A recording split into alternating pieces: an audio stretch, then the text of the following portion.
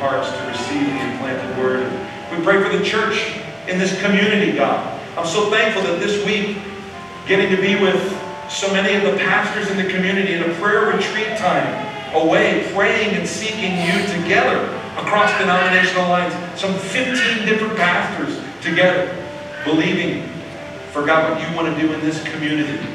Reaching lives, touching lives, meeting needs, and that the name of Jesus would be magnified as the church unifies and as we seek to answer your prayer that you prayed, Jesus, in John 17, that we would be one.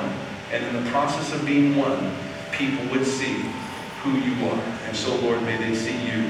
May they see you. God, be glorified, bless, we pray, and anoint the remainder of this service and our time together. We love you and we praise you. And we ask all of these things in Jesus' strong name. And everyone said a strong amen. Amen. Amen. Well, hey, it's good to be in the house of God this morning. Before you're seated, will you hug and love on someone around you? Welcome home. We're glad you're with us. Enjoy some fellowship.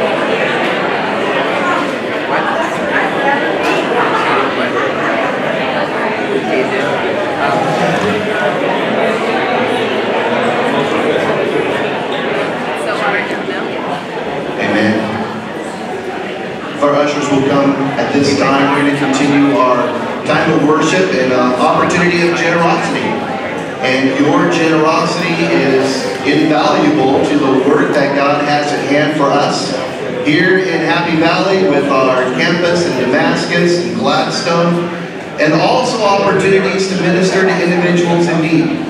Just this past week or so, there was a gentleman that was in desperate financial situation and was seeking benevolence from us. We were in a position to be able to help him, and through the interaction and through the relationships that are built, we hope that he might be here even today or here soon. And so your generosity makes a huge impact. In fact, we wouldn't even be here this morning without your generosity. Amen? Amen. Let's pray. Father, we are so grateful for your generosity that you have offered to us. Not only in the tangible and the material things that we have, but Father, your generosity of love, peace, joy, hope, forgiveness. And Father, it is that invaluable gift of generosity that you've given to us through your Son, Jesus Christ, that we are here this morning worshiping in Christ's name. And Father, we just ask that our tithes, our offerings, and our alms this morning, that it will further your work more than we will ever know. And we just ask this in Jesus' name. And everyone said? Amen. Amen. A few highlights this morning. As always, make sure to have your bulletin and take a look at that, and to just make sure you have all of the activities that are coming up, the events that are coming up, the services that happen throughout the week, that you know what they are and participate with them. A few highlights here in your bulletin is we have a church campout scheduled in July. All right, we have a church campout scheduled in July for all the campers, they said?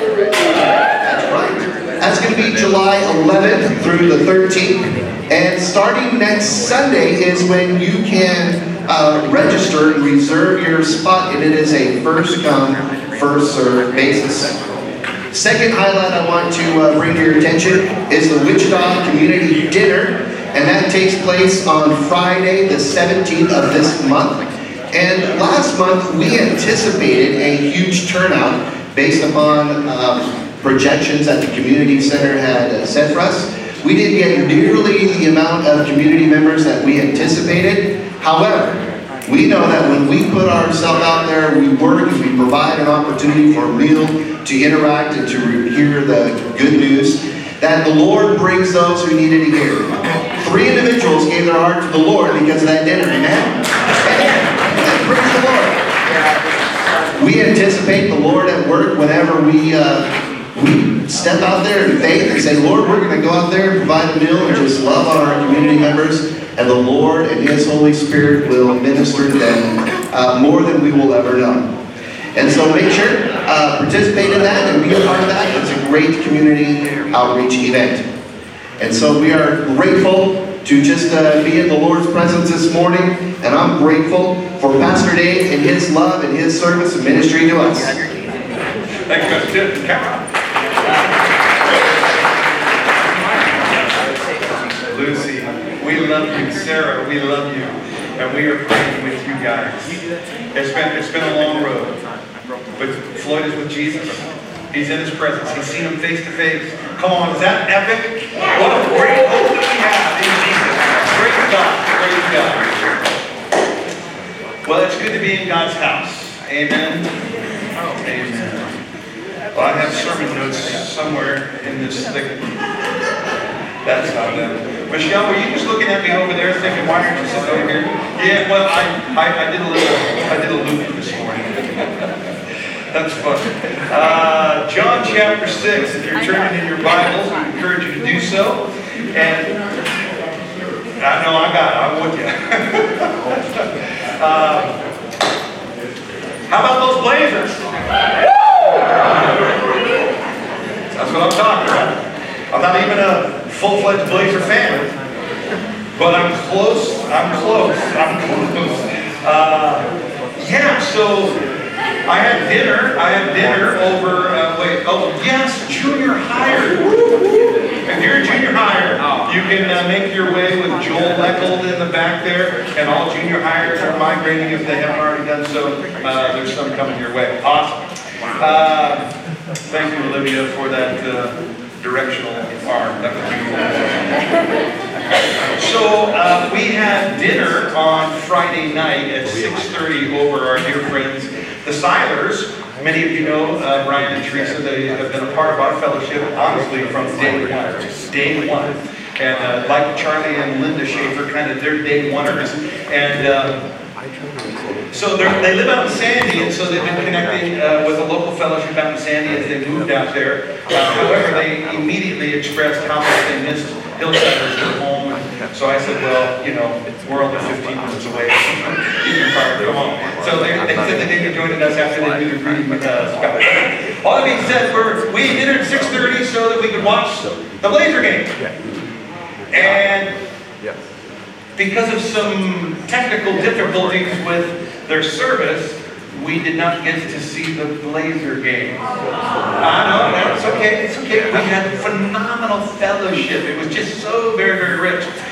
I got in the car, my wife and I got in the car about 9 o'clock-ish, 8:55, and we're making our trek back in. I thought, I gotta find out what's going on in the Blazer game. So I hit my voice to text button, and I said, Wesley Ransom, and then I clicked his name, and then I said, dude, what's happening in the Blazer game? And immediate response, he said, it's 100 to 148 seconds. I'm like, dude, send me moment by moment. And the next text is 102, there's 1.8 seconds. I'm like, what? We're going into overtime, baby, let's roll.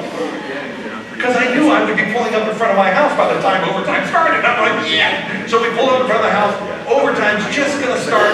Run in the house, kick on the TV, and we watch the whole game. We saw like 4 quarters. Like, what? 4 overtimes, which is epic, right? And what a great turnout, right? I mean, I get all emotional.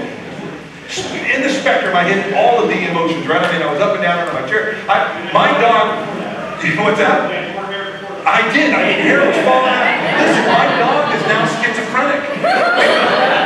Amos is 17 years old, and we've always taught him that clapping means something, right? So, I mean, I'm getting so excited. I'm like, boom! He's jumping up. He's like, am I supposed to go to the bathroom? No. No! And then he thought he was in trouble, and he's got his tail under, and he's running, and Kim's like, the game stopped clapping. So, I mean, it was just very, very exciting.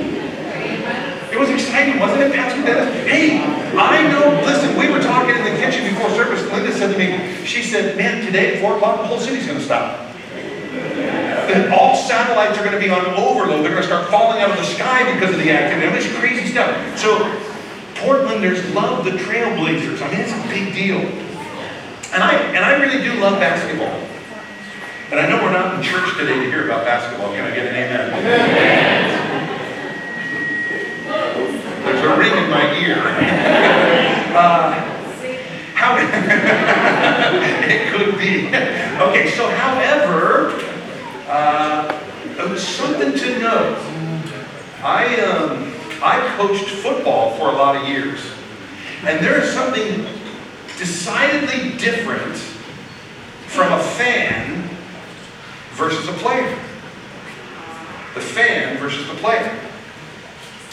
And I think that's a significant contrast to just contemplate for a moment. You see, the game time, it is the competition between the two teams and the players. And that's a big deal because there's that competitive nature. But event day is for the fans, right? I mean, the fans, they'll spend big money, they'll go down, and I mean, how many of you have ordered the hot dogs that are like $7.95? You say, I would never do this again in normal living, but I'm here, and I know it's like going to the movies and buying popcorn for $13. Who does that, right? I mean, you get Jolly Pop at Rite Aid for like $1.98 and have 6 packs and put them in your microwave and have the same experience. But we do it because it's that day, it's the event. Well, the win is not actually determined on game day. I want you to hear that for a moment. The win is not determined on game day. Now, I mean, I know the score is, right? I mean, if it's 105, 102, or whatever the final score, 140, 137, whatever that final score is, that determines the winner. But the win is determined way before that. Way before that. For the fan, it's that moment. But for the players and the coaches, it starts preseason. Preseason. Now, I coached high school football for 12 years. And we had as soon as the football season ended, the next one began. And preparation began. And we would encourage all the players, you got to be in the weight room, and you got to start doing all your pre-prep stuff for that, right? When I played football, I played 11 years of football, and I remember as soon as the season was over, I pulled out the jump rope, and I started skipping rope, and I started lifting weights again, heavier weights and heavier weights and heavier weights. You just do all of that prep to lead up just to the very first game, let alone all the practices that will start in late summer, early fall. Preparation, preparation, preparation.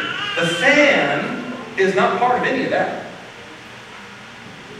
I have well, let me tell you just a little bit of the preparation before I tell you one of my favorite players in the NBA. As a coach, I was a fundamentalist. I'm a fundamentalist, so everything is based on the fundies. We call them the fundies. And it's footwork. Everything is footwork. Now, I'm an offensive line coach in football, and so it's all footwork. And if you have the wrong step, the very first thing you do, if you have the wrong stance, all kinds of things can go wrong. And so the fundamentals is a critical thing. So preseason, it was lifting. We did SAQ drills. SAQs, does anybody know what SAQ is? Speed, agility, quickness. And 7, you know what I'm talking about, right? I mean, that's a big deal. We did jump ropes, we did plyo boxes, we did stretching, we did Saturday films, we did game day type preps, coaches meetings, etc., etc., etc. And all that stuff mattered for game day.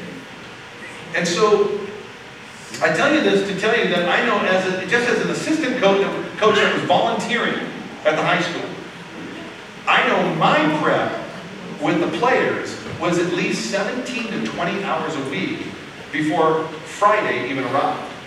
All of that leading up to the players themselves. They had the extra lifting, just the food that they would intake. We would tell players, you don't remember this, but we would tell players, what you play football on Friday night is what you eat for dinner on Wednesday night. Eat a good dinner Wednesday night. Then when it comes to Friday afternoon's meal, just pound a bunch of carbs, because that'll be quick conversion, and that'll give you a little bit more energy boost. But what you eat Wednesday night. And so all of this prep for game day. The difference between a fan and a player is the fan is not engaged in any of that prep. Any of that prep. When I played football at Portland State University, I lifted weights 3 hours a day, 5 days a week. Just in the weight room alone, let alone how much time I spent on the jump rope and doing SAQ stuff. And so it's crazy preparation. Crazy prep. So I have one of my favorite basketball players of all time. How many of you are Celtic fans in the house? Do we have any Celtic fans? No, of course not. We're all Blazer fans. Oh! God bless you. Everyone goes, although Larry Bird is one of my favorites, but that's not who I want to talk about today. Ray Allen. Ray Allen. Ray Allen was the man. Now I know he was Miami Heat in the end there, but it's as far as I'm concerned, he's the Celtic of Celtics. Anyway, he had 18 years in the NBA. And here's the deal. I don't think there's anybody who had a regimen like Ray Allen. Ray Allen, I think he's never had fast food. Wow. Yeah, I mean, that's like, wow. Never had fast food. Ray Allen started basketball like at 4 years old. And the guy was a machine. And he decided when he had a growth spurt in high school that he was going to put all his energy into basketball. And it meant everything from his diet to how he slept. It was all this prep so that by the time he went through University of Connecticut, he went in the first round draft, 5th pick, and he was in the NBA with the Bucks his first year. And then I think he went to the Seattle Supersonics. Do we have any Supersonic fans from back in the day? Come on. Okay, what did you get there? Go Ray, come on. All right.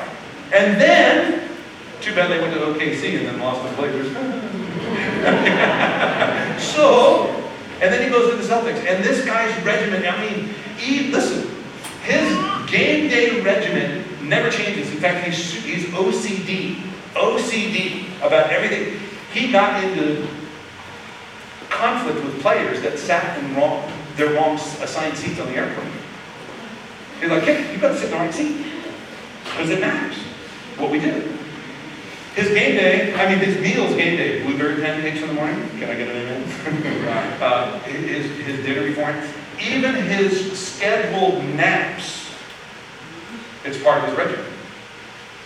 He'd go to the gym and he would shoot baskets. 200 baskets an hour. That's more than 3 shots a minute. If he missed a free throw in a game, he would go in and he would shoot until he got above 145 out of 150 shots. He'd just keep shooting until he hit that number, or that ratio. It's crazy regular stuff, right? The fans, most of us knew nothing about that. And yet, on game day, it's a big deal. Fan. The difference between a fan and a player. The chasm is big. If you're a Blazer fan and you're already thinking about 4 o'clock and what you're going to have for food and snacks and all that kind of stuff, you're doing prep for like a 2.5 hour period, maybe a 3 hour period if it goes into double overtime, triple overtime, quad overtime. That'd be amazing again, right? But it might be a 3.5 hour, 4 hour deal. But at the end of the day, your prep versus their prep, totally different. Totally different. Why would I talk about that this morning? Chapter 6 of John reveals to us a chasm. And I would call the chasm of unbelief in the heart of believers, in the heart of followers. But before we get there, I want to tell you a story. How many of you know the name Charles Blondin? Anybody know Charles Blondin, that name? Charles Blondin is a famous man. In fact, his fame came in 1860 when on September 14th, he walked on a 2-inch rope across Niagara Falls. Yeah, Charles Blondin. An amazing acrobat who began his training at 4 years of age. Phenomenal balance. Phenomenal work ethic. Phenomenal commitment to what he did. It was early in his life that he had the aspiration to walk on a rope 160 feet above the rocks and the water and that just swirl beneath Niagara Falls, that he would cross some 11,000 feet on a 2-inch rope. I mean, I just can't even imagine by the time he got to the middle how far down it would be sagging to where he'd be walking uphill on the other side. I mean, it's just crazy kind of stuff. The pole that he had was 26 feet in length, weighed 50 pounds. When was the last time you walked 1,100 feet carrying 50 pounds? In his lifetime, he walked across Niagara Falls more than 300 times. Now, early on, he would walk across and walk back. And he began to do crazy things that would raise the level of interest. Like, one time he did it blindfolded. What?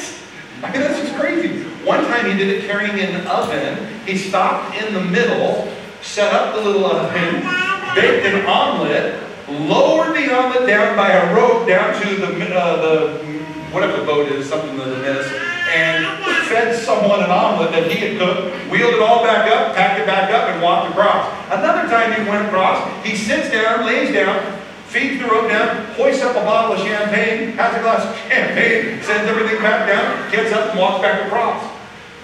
They're like, it's amazing. The guy's balance is crazy good. He never had life insurance because no one would take him.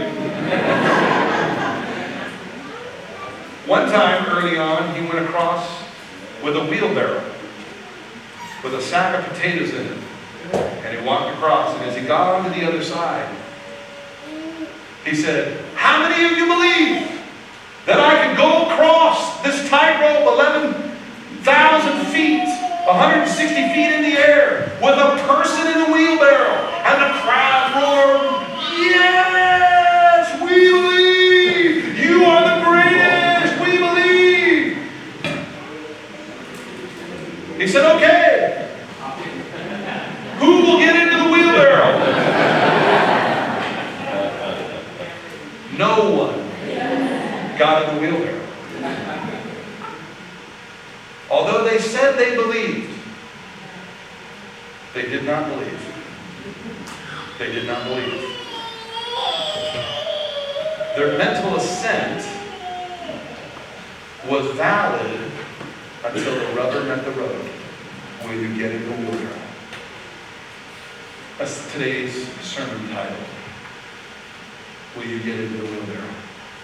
Will you get into the wheelbarrow? Will you pray with me this morning? Father, we ask in the next few moments as we look into the perfect law of liberty and we consider our own belief, and as we would even consider our own unbelief, that we would hear what your Spirit is saying, and we would receive the invitation to get into the wheelbarrow and to live the life of faith in Christ Jesus. Amen. Amen. Who will get into the wheelbarrow?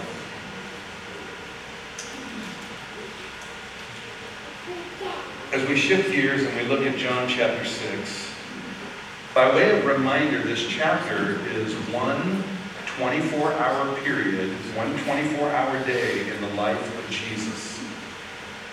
The Gospel of John is about 21 days total in the life of Jesus. This chapter, which is the longest chapter, 71 verses, is one 24-hour period. And so what is happening in this one full day?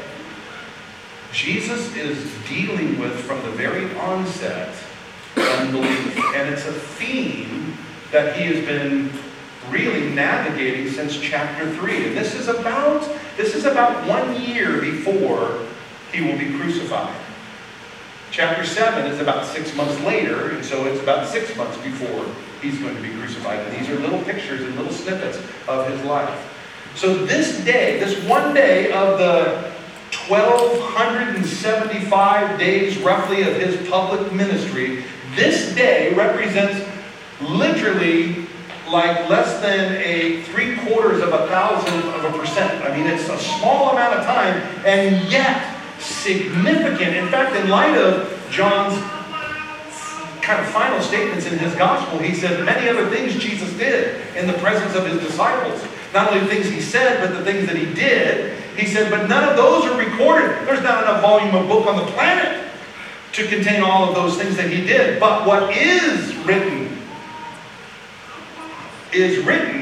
that we might believe that Jesus is the Messiah, the Christ, the Son of God. These things were written that we might believe. So, Jesus has fed the 5,000. You know the chapter opens up with the people are, it starts off with Passover's kind of coming, and the people are following, and they need food. There's 5,000 men, so it's likely 15,000 plus people. He looked at Philip and he says, hey, Philip, you're from Bethsaida.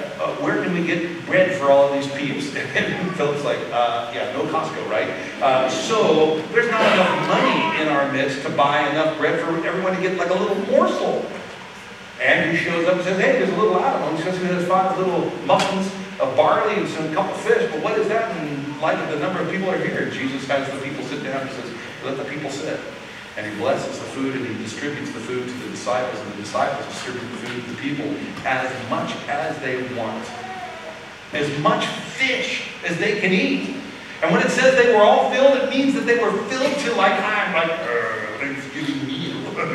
Pie, not for 7 hours while this one's digesting. I mean, they were just stuffed. And then he says, collect it all up. And they collect 12 baskets. It's like 1 basket of crumbs for all of the doubting disciples. What is this in light of all of these people?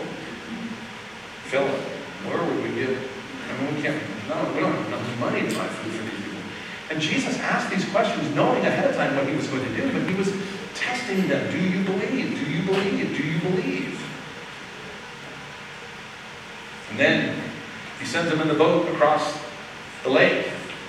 And of course, you know the story, right? There was a storm in the middle of the lake. The wind came through, and if you knew the terrain that is there, the lake that is a familiar lake where Capernaum and these spaces are, that there's mountains and the wind comes whipping through there, and the tempest that can grow in the center of this lake is massive to where experienced fishermen fear for their life. In fact, there is a legend, and there was a legend in that first century and the earlier centuries, that if you were going to be drowning on that lake, the last thing you would see was a ghost walking on the water to come and get you.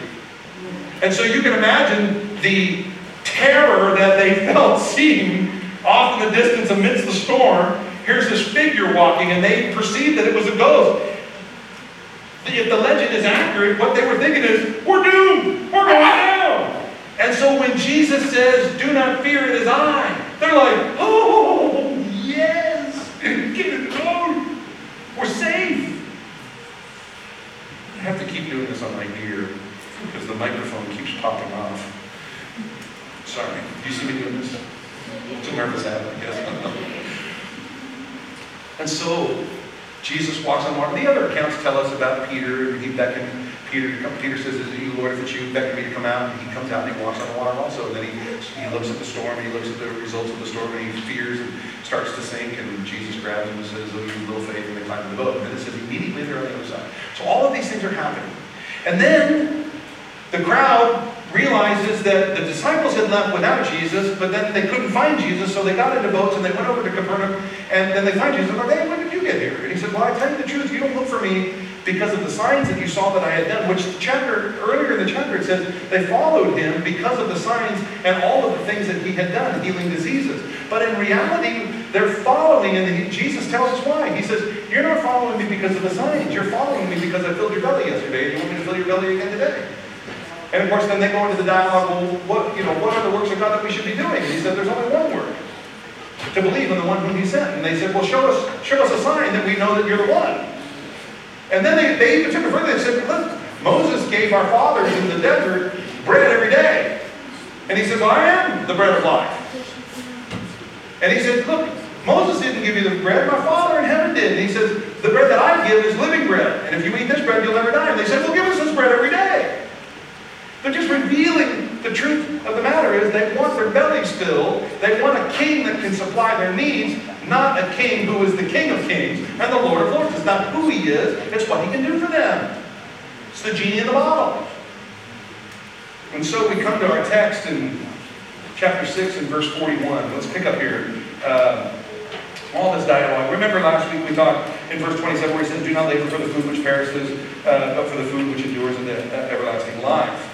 And so we come now to verse 41. It says, then the Jews complained about him because he said, I am the bread which came down from heaven. And they said, is this not Jesus, the son of Joseph, whose father and mother we know? How is it then that he says, I have come down from heaven? So they're like, who is this guy? I mean, don't we know him? How is he saying that he come down from heaven? What is this? Jesus therefore answered and said to them, do not murmur among yourselves. No one can come to me unless the Father who sent me draws him, and I will raise him up that last day. It is written in the prophets, and they shall all be taught by God. Therefore, everyone who has heard and has learned from the Father comes to me. Not that anyone has seen the Father, except he who is from God. He has seen the Father. Most assuredly, I say to you, he who believes in me has everlasting life. I am the bread of life. Your fathers ate the manna in the wilderness and are dead. This is the bread which comes down from heaven, that one may eat of it and not die. I am the living bread which came down from heaven. If anyone eats of this bread, he will live forever. And the bread that I shall give is my flesh, which I shall give for the life of the world. The Jews therefore quarreled among themselves, saying, how can this man give us his flesh to eat? Then Jesus said to them, most assuredly I say to you, unless you eat the flesh of the Son of Man and drink his blood, you have no life in you. Whoever eats my flesh and drinks my blood has eternal life, and I will raise him up at the last day. For my flesh is food indeed, and my blood is drink indeed. He who eats my flesh and drinks my blood abides in me, and I in him. As the living Father sent me, and I live because of the Father, so he who feeds on me will live because of me. This is the bread which came down from heaven, not as your fathers ate the manna and are dead. He who eats this bread will live forever. Verse 59, these things he said in the synagogue as he taught in Capernaum. Therefore many of his disciples, when they heard this, said, this is a hard saying. Who can understand it? Now you may be sitting here this morning and you would be like, yes, this is a difficult saying. What is he saying? What? I mean, it doesn't make sense. Eat his flesh and drink his blood. What does this mean? And so we may not be much different than them. Because we're like, what? So, let's go on a little further. When Jesus, verse 61, knew in himself that his disciples, who? His disciples complained about this. He said to them, does this offend you? What then if you should see the Son of Man ascend where he was before? It is not the Spirit who gives life. Excuse me. It is the Spirit who gives life. The flesh profits nothing. The words that I speak to you are spirit, and they are life. But there are some of you who do not believe. Now let me stop here for a moment. He's talking to people who have been following him, and he's definitively talking to his disciples. And he is saying, look, the words that I'm speaking to you, they are spirit and they are life. They mean more than what they seem on the surface. There's more to what I'm saying here. That's like he's been talking since chapter 3 with Nicodemus. You must be born again. He's like, should I climb in my mother's womb a second time? How is this going to happen? He's like, no, flesh gives birth to flesh. The spirit gives birth to spirit. Then the woman at the well. If you knew the man who asked you for a drink, you would have asked me for a drink, and I would have given you living water, that you would thirst no more. And she says, well, give me that water every day so I don't have to come down to the well. He's like, you're missing it. And he's still talking that way. And they're still missing it. Then he says, but there are some of you who do not believe. That's big. That's big. He says, for Jesus knew from the beginning who they were who did not believe. So not singular, but they, plural. He knew who they were and who would betray him. So he knew one of his 12 that was going to betray him, and then of the crowd, he knew who they were that didn't believe. And he said, therefore I have said to you that no one can come to me unless it has been granted to him by my Father. From that time, listen to verse 66. From that time, many of his disciples went back and walked with him no more. Walked with him no more. You might underline that or circle that in your Bible. Then Jesus said to the 12, do you want to go away also? Do you also want to go away? But Simon Peter answered him, Lord, to whom shall we go? You have the words of eternal life. Also, we have come to believe and to know that you are the Christ, the Son of the living God. Let me stop there.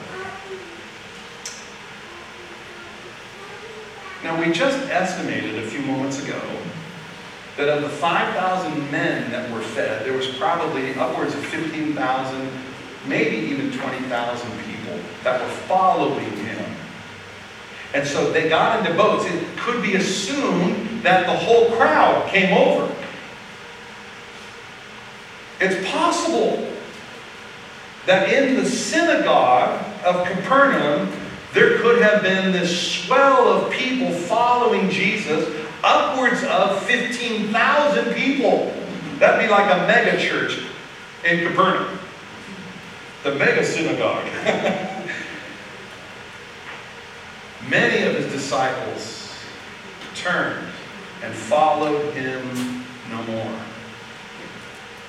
And he turned to the 12. It might lead someone to believe that pretty much everybody else turned away. And he said to the 12, what about you? Do you also want to go? Because this is, all of a sudden it's getting hard.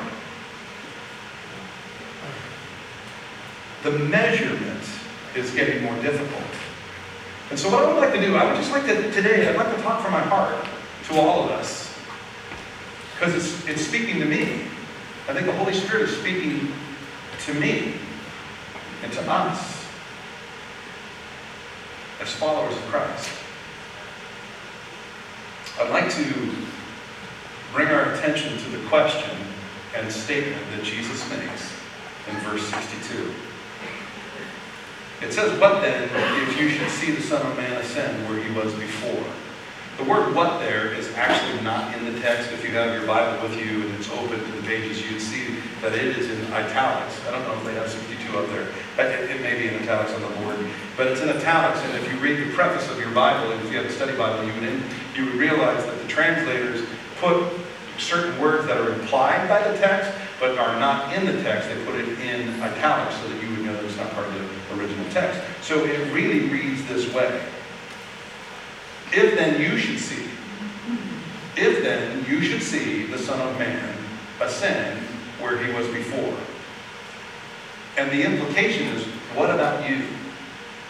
What about you then? If you saw the Son of Man ascend and be seated or be where he was beforehand. Two things that Jesus unequivocally is revealing in this text. Number one, he's deity.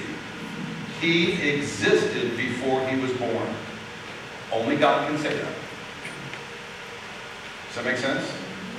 God is eternal. He existed before his birth. Every human being ever born or created did not exist before conception. But life begins at conception. Can I get an amen? Amen. That's why we make a stand for rights for life. It's massive. But he is saying, where I was before the throne of God, deity. Secondly, he's revealing to them that he will be making his ascension, which means he's going to have a resurrection. So it's really implying several things, that he's going to ascend, but he's also going to raise from the dead. Because he's already told us he knew who it was that was going to betray him from the beginning of his ministry. He knew. And for the cross, he came. So he's giving revelation knowledge. Now here's the piece he's asking. How would you be different? How would you, if then you saw Messiah ascend and be seated on the throne, how would you live different? Because it's about believing. When he's giving a teaching about feeding on him and finding life in him, they're like focusing on how can we eat his flesh, drink his blood. What does he mean by this? And they're like, I can't follow him anymore. And they all went back to their homes. He looks at the 12. He says, that's not what I'm talking about. The words that I speak to you are spirit, and they are life. And life is in me. Life is in me. So this relationship is in Christ. He is the Word. He is the living Word of God. Remember, John on the island of Patmos was given a book, and he says he ate the book. Now, I should pause for a moment. Do you think that he was like, shh? Do you think I could get some water down here? I'm pretty sure he was not consuming the book that way. He was eating the book. It was becoming the fabric of who he was. He was taking to heart what was written in the book. Just like you and I, taking what the living Word of God, this representation of Christ, and we are consuming it and letting it become the fabric of who we are. It's converting our DNA, so to speak. It's transforming us from the inside out. Does that make sense? It's becoming part of who we are. And so, getting into the wheelbarrow. What does that look like? The chasm between where I live today and where I ought to be living. For all of us, it may be varying lengths of the chasm of unbelief. Here's the video. Verse 42 in the text reveals to us that the people are like, wait, he says he came from heaven, but isn't this Jesus? And don't we know his mom and dad? Chapter 7 starts out with the first 5 verses. His brothers are like teasing him, which, by the way, I think it's Psalm 69. If you read Psalm 69, you would discover that it's the early life of Christ, and it was a lonely life because he was being made, it was ridiculed. They even made songs about him. The drunkards made songs about him because he didn't fit in the norm. There was something different about Jesus in his early days. His brothers, verse 5 of chapter 7 says, his brothers did not believe in him. They didn't believe in him. So, what happened to James, the brother of Jesus, who, after his death, resurrection, and ascension, became a believer and got in the wheelbarrow, became the head of the church in Jerusalem for over 30 years, all the way to 62 AD, where he was martyred for his faith in his half-brother, who didn't believe the 33 years. What changed? He was there. What about Jude? Listen, by the way, James, the brother of Jesus, it's attributed to him that he wrote the New Testament letter, James. 5 significant chapters in your New Testament.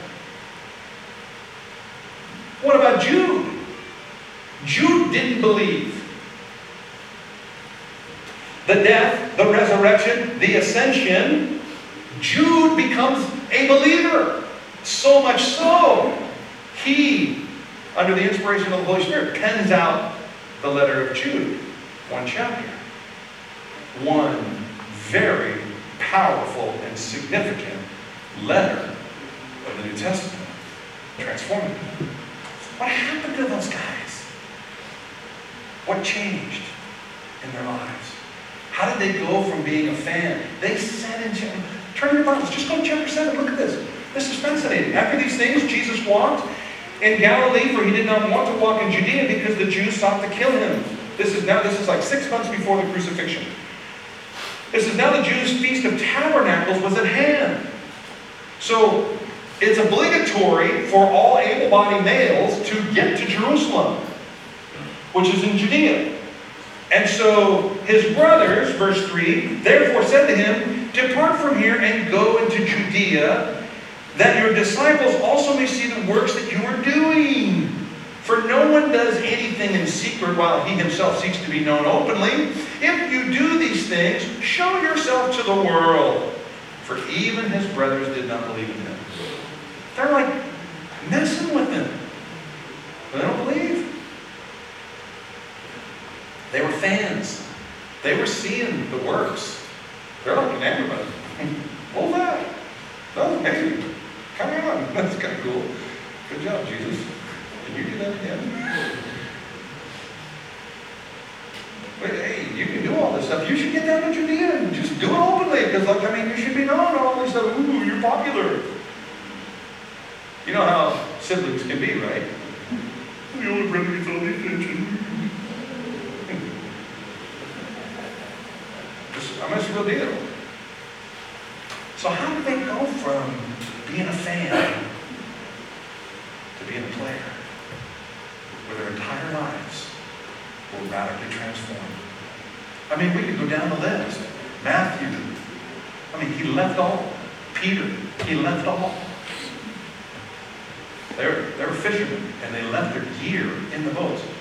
John, James and John, the sons of Zebedee, they left their dad and all their gear in the boat, and they followed Jesus. They left it all. They left it all. And every one of them, except for John, was martyred for their faith. Their lives were changed. And so that's the question I wonder today. And we're going to come to the community table. Where I live today, what then if I saw Jesus ascend, seated on his throne? We have one story in the Old Testament for sure that reveals a man who responds to this very thing. Isaiah the prophet, chapter 6. He said, it was in the year that King Uzziah died that I saw the Lord seated high and exalted, and the train of his robe filled the temple. And there were angels and seraphim and cherubim about him. And his response to seeing the King of glory on his throne, he hears the conversation in heaven. Whom shall we send and who will go for us? And Isaiah speaks up and he says, here am I. Send me to become a sent one, an apostle. And he is saying the same thing to you and I today. Who will go? Whom shall we send and who will go for us? To be all in, to get in the wheelbarrow, say, that's me. I want to live it all. I want to give it all. I want the chasm of where I live today and where I ought to be living in my faith. I want that to get smaller and smaller to where I am becoming what Jesus intends for me to be as his disciple, to be abundantly pleasing to the Lord as his child. I'm going to invite you to stand with me this morning. I'm going to invite those who are going to serve with you. I'm going to invite the worship team to come. Pastor Tim, if you can come. We tell you that we serve open communion, and we invite you as believers to partake of communion. And what I would like us to do as we come to the communion table this morning, I'd like us to consider where we are today. And you might already know some things the Lord wants to do different in your life. transformation that He wants to do, the living. Larry, can I just share? I'm just so blessed by my brother Larry. And Doug, it's so good to have you with us here this morning. And just a heartbeat, my brother, he communicated with me this week just about how he wanted to help someone that he knew. And I was just so blessed by that. And that's the kind of living I'm talking about. And you know what I'm talking about. Because many of us live that way throughout the day. We're in communion with the Father through Jesus. But it's just so beautiful when we get to participate and we see that work manifested in our lives regularly. How much more do we want that working in our lives, where we have those Jesus moments all the time? So good to have our junior hires making their way back. Guys, God bless you. Think about the chasm. Think about what holds you back. What's holding you back from giving more to Jesus in your life? More to Jesus. If it is, in fact, I'm not sure that I believe that we, like Isaiah, would see the Lord seated high, and it would change on the inside. I'm going to give it all. I'm going to give it all. For some of you, I will submit. For some of you, it may mean a career change. I know for me it was. I had a great job in the steel industry. I was the operations general manager for the largest steel container manufacturing company west of the Mississippi. Of the 9 manufacturing plants that we had on the west coast to the mountain states, I was managing 5 of them. And God said, more. I said, Lord, what does that mean? The Bible says it's to the glory of God to conceal a matter, it's to the glory of kings to search it out. As I searched it out, my wife and I sought it out. We realized that God was calling us into vocational ministry. And so we left it. Like Paul, even though I'm just as normal as you are, I'm just as naturally minded as you are, there are days that I think, what would it have been like different had I stayed in the steel industry? How would life have been different? And then I have to say, no, God, no, no. Get rid of that. Because this is the life that He's called. And there's nothing that measures to the life lived solely for the kingdom. And you know what I'm talking about. And believe me, I have my days where I'm not living solely for the kingdom. So I'm trying to say that. I'm just saying, what more? What would it look like? And it may be vocational change for some of you. God may be calling some of you into full-time ministry. Some of our junior hires that just came back. God may be calling you into missionary work. Missionary work to go overseas. Some of you adults God may be calling you into full-time ministry to change your life dramatically, like James, whose life was dramatically changed and he gave his life for the kingdom. It could be like that. How would that be? Wouldn't that be cool? Look at your neighbor and say, that could be you. Come on, look at your neighbor, that could be you. I'm going to invite you to come forward. And if you would receive the emblems from our brothers and hold them until we can all partake. If you come down the center aisles and make your way back to your seats on the outside, we'll partake of communion together in just a few moments. I'll release you to come forward and we'll walk and talk through this.